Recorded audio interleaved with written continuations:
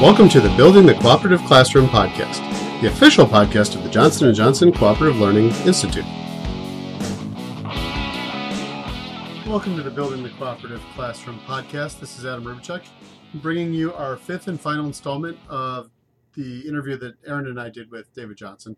In this last episode, he talks a little bit about the future, gets a little political, but it was just an absolute pleasure to hear David's thoughts and to have him wrap up on what he's doing today. So have a listen. As you talked about that competitive aspect to learning, I know that one of your passions is that structured academic controversy is putting that competition within a cooperative context.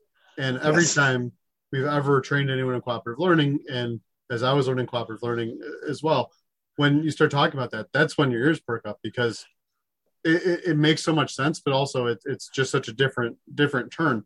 And so I guess the question is, for a practitioner, when do you know that your students are ready and you have that cooperative context within your classroom that you can start kind of pushing the boundaries and have them engage in that?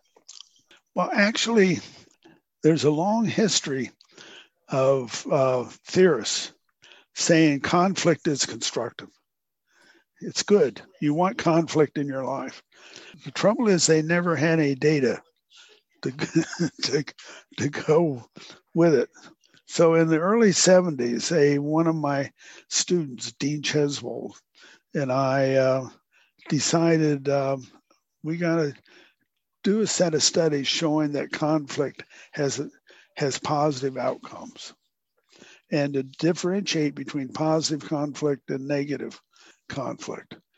And so we've focused on conflict among ideas. You can say Trump is a great president. I can say Trump is a terrible president. Where the benefit comes is when you start to argue. Say, well, tell me why you think Trump is great. And you say, tell me why you think Trump is terrible. And out of going through the data, and the information, we learn more about what is a good president and what is a bad president. And we learn more about each other's perspective on it. And when that's done in a constructive way, it's priceless. It's just priceless. And so we did a set of studies showing that deeper level learning, broader learning, et cetera, comes out of these arguments. And I should also add that by then it was clear to us that you get more conflict in cooperation than you do in competition or individualistic work. When students work together, they really do disagree. And that it's much more frequent in cooperative learning, and it's valuable. It's a resource to be utilized. I will we'll let you get going here too, because it is getting late. But I think I have one more question for you, and that's all right. Where do you see the future of Johnson & Johnson cooperative learning going? Like I said, you've got practitioners all over the world. There's probably more outside of the United States than in the United States, just as far as how far this has spread. You and Roger are still getting out there and training teachers all over the world. Where do you see the next round of research going? What do you hope to see in the 2020s and beyond? I really hope it doesn't fade away.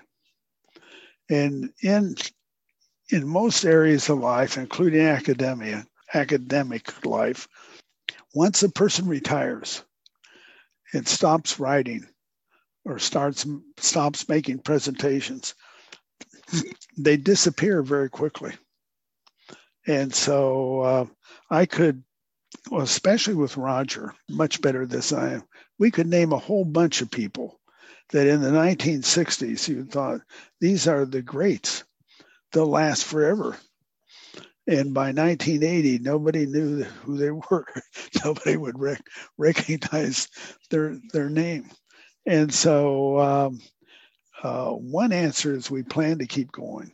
Actually, writing's getting harder and harder for me, but I plan to keep writing and to keep publishing, to keep it in front of people. And then secondly, we want to support groups like you. Anybody who's promoting cooperative learning, especially our model of cooperative learning, we want to support and help and encourage in any way we can. And I had hoped that as the world gains in wealth, so there's less poor, that there'd be more and more interest in quality education, and which would bring them to cooperative learning. Now I'm not so sure that will happen. I mean, we live in strange times. I wrote a chapter on education in the 21st century in the late 1990s, and I said 21st century will be dominated by democracy. Everybody's moving towards democracy. Well, I was wrong. We're moving towards dictatorships.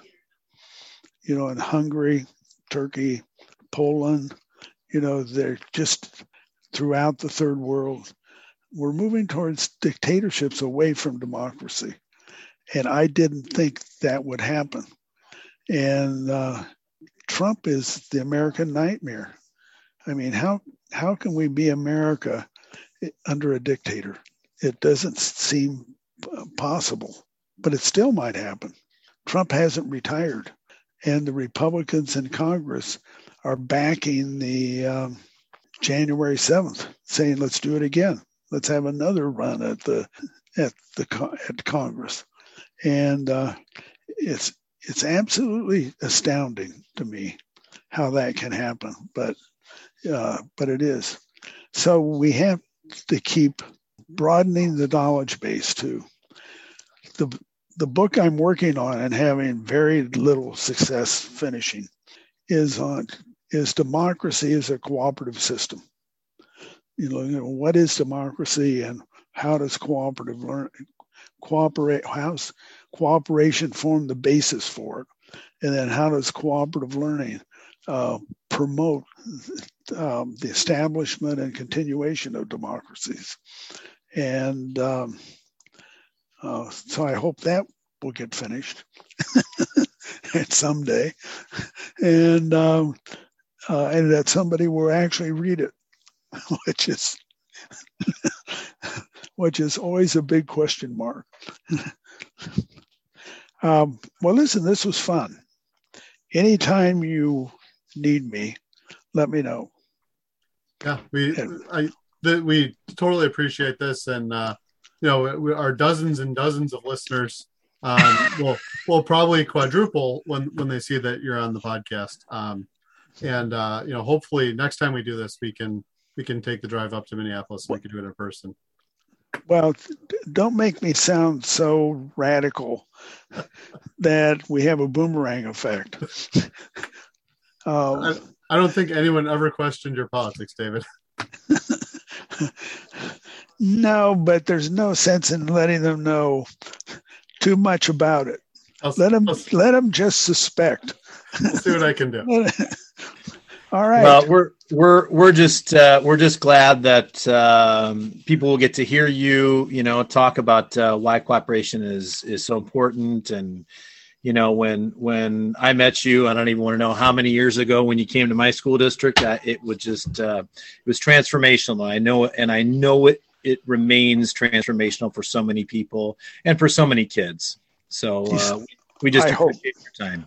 I hope so. But thank you for sticking with it. So I'll see you, both of you, later. Sounds at great. Some future time. There you go. Yep. Have a good evening. Okay. Right, Thanks. Yep. Bye. Goodbye. Well, there you have it. That was our final installment of our David Johnson interview. I want to just express such gratitude to David. I know I speak on behalf of Aaron, and I know that Derek was very bummed that he couldn't be with us. But we will have a chance to talk to David again in the future, and we'll have lots of other sort of luminaries from the cooperative learning world all around the globe. But until next week, let's cooperate. Thank you for listening to the Building the Cooperative Classroom podcast, the official podcast of the Johnson & Johnson Cooperative Learning Institute. Please check out the show notes for all relevant links, including a link to our Twitter account and the Cooperative Learning Institute webpage. This podcast is copyrighted under the Creative Commons license, copyright 2021. Theme music courtesy of Jimmy Ryan.